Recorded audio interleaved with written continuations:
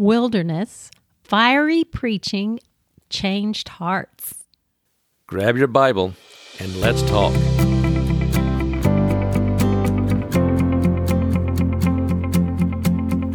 Welcome to the Bible, Glitter and Glue podcast, where Bible study and thought-provoking conversation lead to creative teaching. Now, here are your hosts, David and Mary Nelson. I've heard a lot of sermons in my life, David, but I think if I heard John the Baptist preach, I would sit up and listen. I think I would too. He was a fiery preacher. In some ways, it seems almost like, I don't know, a little bit of a wild man when I read about what he said, but it seems so different from earlier episodes when we left John as a little baby, just born to Zechariah and Elizabeth, that miraculous birth to these elderly parents.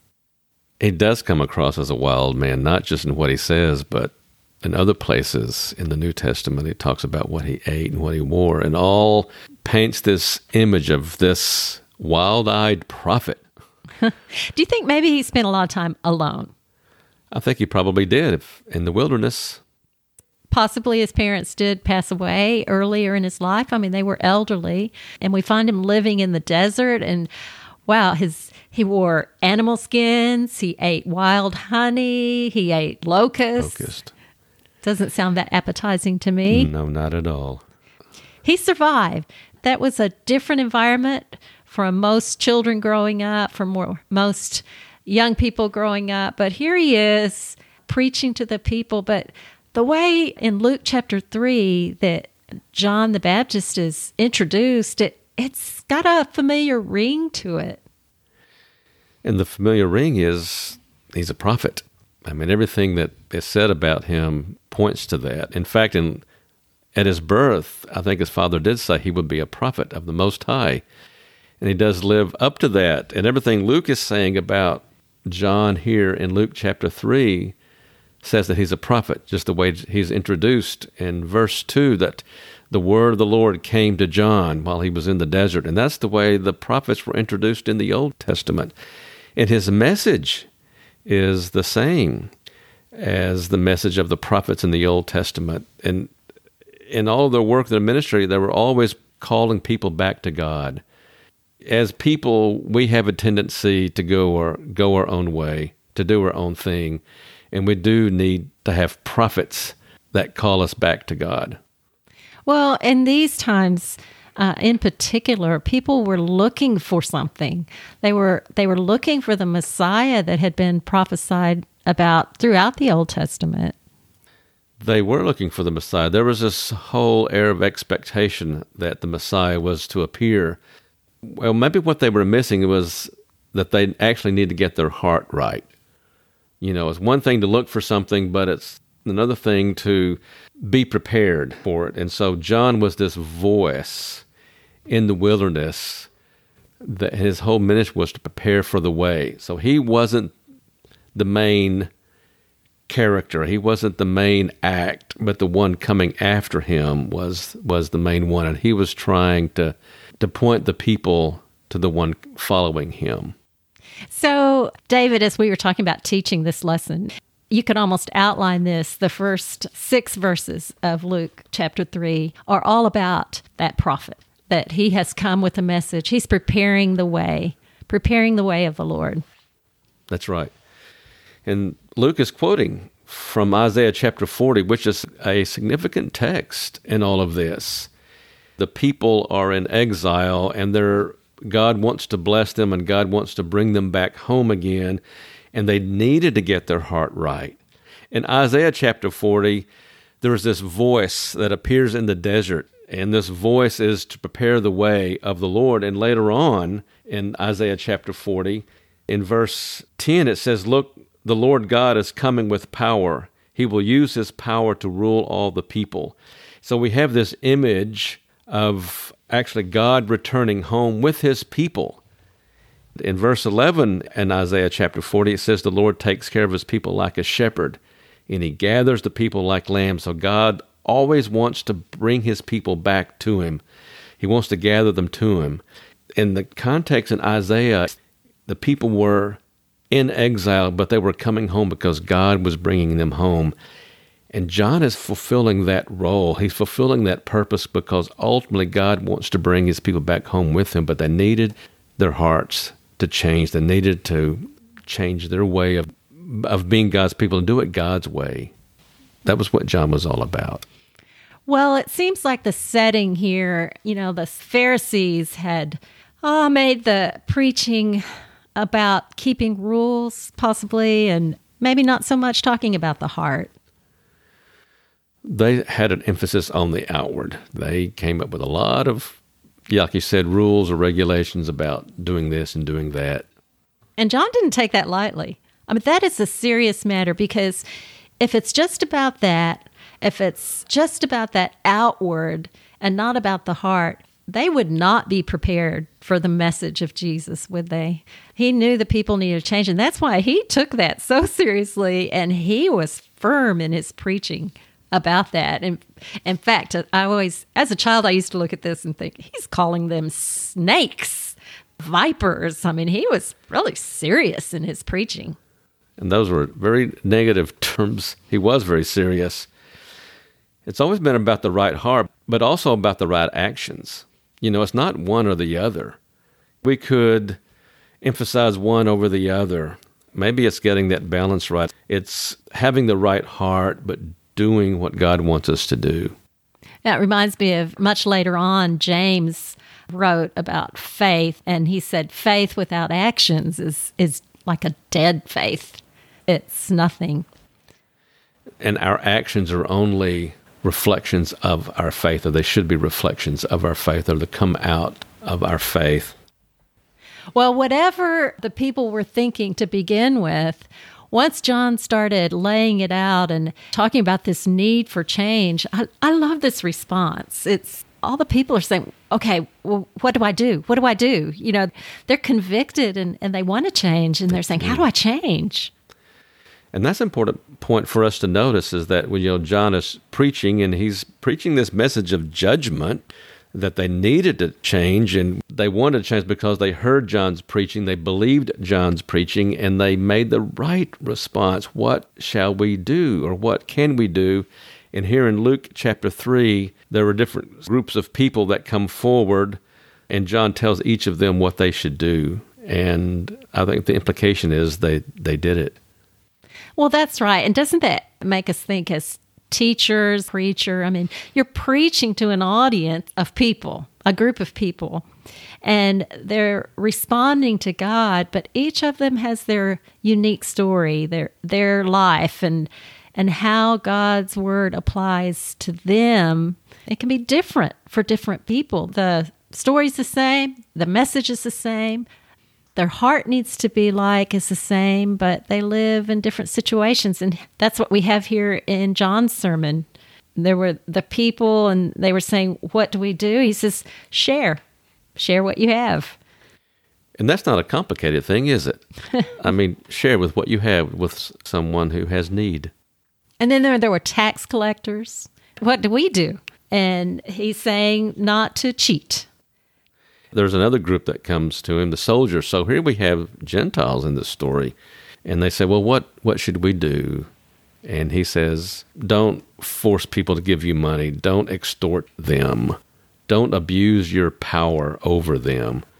You treat them like you would want to be treated. You treat them right. You do what is right. Isn't it interesting, David? Where are the vipers? Where are the snakes? The Pharisees, those that were touting all of this false idea of how to follow God. I mean, I don't see them asking, what do we do? They don't seem to feel a need to change, do they? No, because I think they believed they were the ones who were to tell other people how to change. They didn't see the message for themselves. I don't want that to ever be my response when I hear the word of God. I do want to be looking inside and thinking, how does this play out in my life? What do I need to do to change? And I think that's right, Mary. I think that's the way I should respond as well. It's not always easy to respond that way because we don't really like to change. We get used to the way we do things. I know I don't like to change. But if we truly have the right heart and want to follow God, when we need to change, when I need to change. So again, going back to our outline that we were working on earlier, we've got verses, this is Luke chapter 3, verses 1 through 6, outlining, introducing the prophet John, and then the second point would be his sermon and the people's response, and that would be verses 7 through 14. And what about this next section, verses 15 through 18? These are important verses, I think, in this whole story, because right now the focus has been on John and his ministry of preparing the way for the Lord. I said earlier, he's not the main act, but he is the one who is going to point others to the main person. And now, this is what we have. We have this transition from John to Jesus, and that's what John's all about, is pointing people to Jesus. Because of what John was saying and what John was doing, some were thinking that possibly he is this Messiah. But he quickly says, no, I'm not the Messiah. I'm just baptizing with water. I'm just preparing you for the way of the Messiah. But when he comes, he will do more. He will baptize in the Spirit and in fire. He's the main person. He's the one that you should follow and listen to. I love that humility. You know, he is the preparer. He's not the main show. But David, you just tossed around the word baptism a little bit there. So it is John the Baptist. So he's baptizing people. Would that have been like a really unique thing? Somebody being baptized? Had that been done before? In the Jewish world at that time, there were baptisms going on, but generally you would baptize yourself, and generally it was for purification. If you were going to engage in worship or want to make yourself ritually clean, you would immerse yourself to be ritually clean. So this baptism has some of that idea, but it goes much further. John is baptizing and wanting to baptize all the people, all of Israel, and his baptism was in view of the one coming after him, and he would be the one that would be the one to rescue them. So it was still all about in that preparing the way, I guess. It was preparing the way, yes. So, I mean, I know later on we'll talk about how baptism has different meanings at different times, but in this case, it's all about preparing hearts, preparing the way for that message that's coming. Right. So John was preaching, and this audience was listening, but John did get in trouble for his preaching later, didn't he? He did.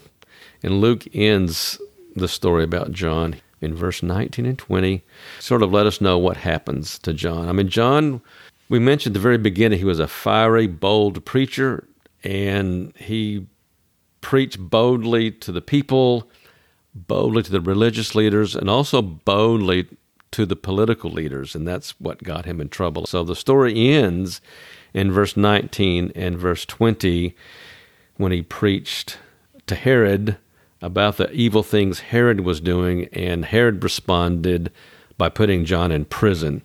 And that's where the story ends right here. And we do know later, I mean, we can read in other passages where that eventually ends. John's life had a really harsh ending, didn't it? Had a terrible ending. He was actually beheaded. I mean, it doesn't get much harsher than that, but it's the terrible end to that fiery preacher. Man, he comes on the scene suddenly and has this great impact, and then he leaves quite suddenly. That's right. He did fulfill his ministry. He was obedient. You know, David, it makes me think about how even before he was born, remember when Mary visited Elizabeth, the two mothers, the mother of Jesus, the mother of John the Baptist, and John leaped in the womb when Jesus came on the scene, the unborn Jesus. But it just makes me think, from the beginning, he was just full of personality. He had a very strong impact. You know, he was a bit of a wild man, probably all of his life. And God had a purpose for that. And I think about all those people that we know that, sometimes we think, their personality is so big. And I have to say, even my own children, I've thought that at different times. But, you know, those fiery, big personalities, God really can use in mighty ways. And I don't think we should dismiss them at all. No matter who you are or what kind of personality you have, God can use you.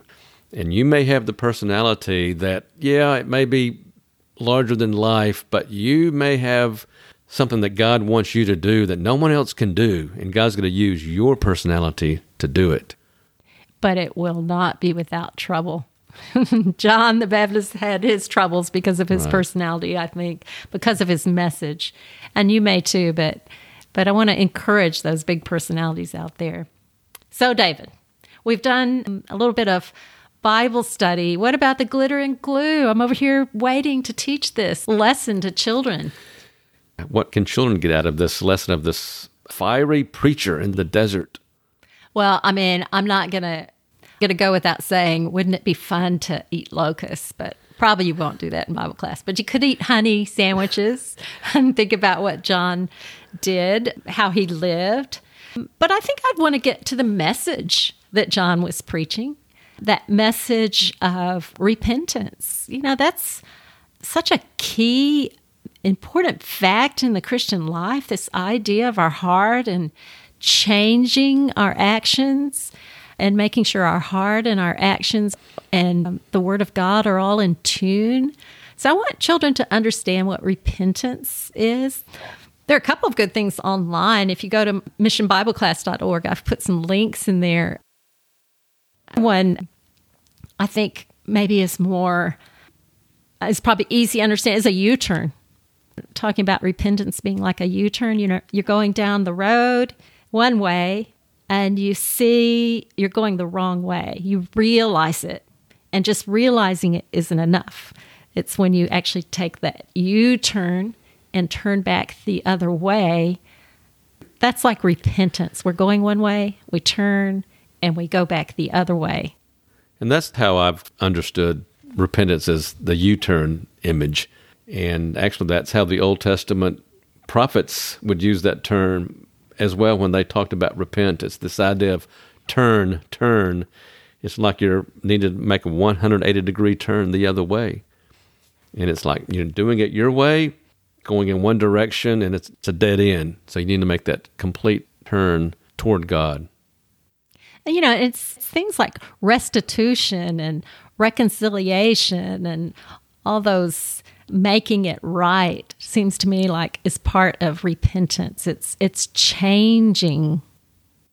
Yes, changing what you do. And that's what John is saying when people were coming to him and saying, what should we do? It's making this change. So it's not just feeling sorry in your heart, it's actually doing something, and it's doing something different than what you were doing.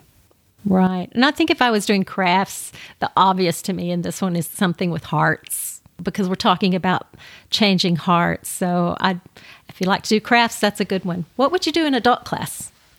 One thing that in an adult class we could possibly do is explore a little bit more about his prophetic career and how it connects with the story in the Old Testament. It kind of makes more connections there. If you were in that audience and you came to John and John said, what should we do? What do you think John would say to you? What areas of your life do you need to change in? That's a conviction, isn't it? To go straight to the heart. People came to him and they said, what should we do? And he told them. And so what would you do? What do you think John would say to you? So that's a question, I think, that would be a very good discussion question. And as I'm just reading that passage, actually when I'm reading the Bible, I think that's something I need to be asking, what should I do? It's interesting, in each of these situations, when the people ask, what should we do, what should I do, John's answer relates to how they treat other people. So that's what I should be concerned about. And so what should I do? I should be thinking about how I'm treating others, how I relate to others. So John is preparing the way, and it's interesting. In a way, I feel like that's my job as a teacher. I want to prepare the way for the children in my class. I want to make it easier, more hopeful, that they would have hearts that are soft and they're ready to hear what God has for their life and what He has to teach them. So I'm hoping that you, as you've opened your Bible with David and I here today, that you feel moved and convicted like we do to take what we've learned and apply that in our classes when we teach children and even as we speak to children in our lives. So I pray that the Bible study leads to the glitter and glue of your Bible class as you touch the hearts of children. And may God bless you as you continue to speak into the lives of children. Thank you for listening to the Bible Glitter and Glue podcast. Subscribe now to listen to new weekly episodes and visit missionbibleclass.org for more free resources to help you share God's Word with children.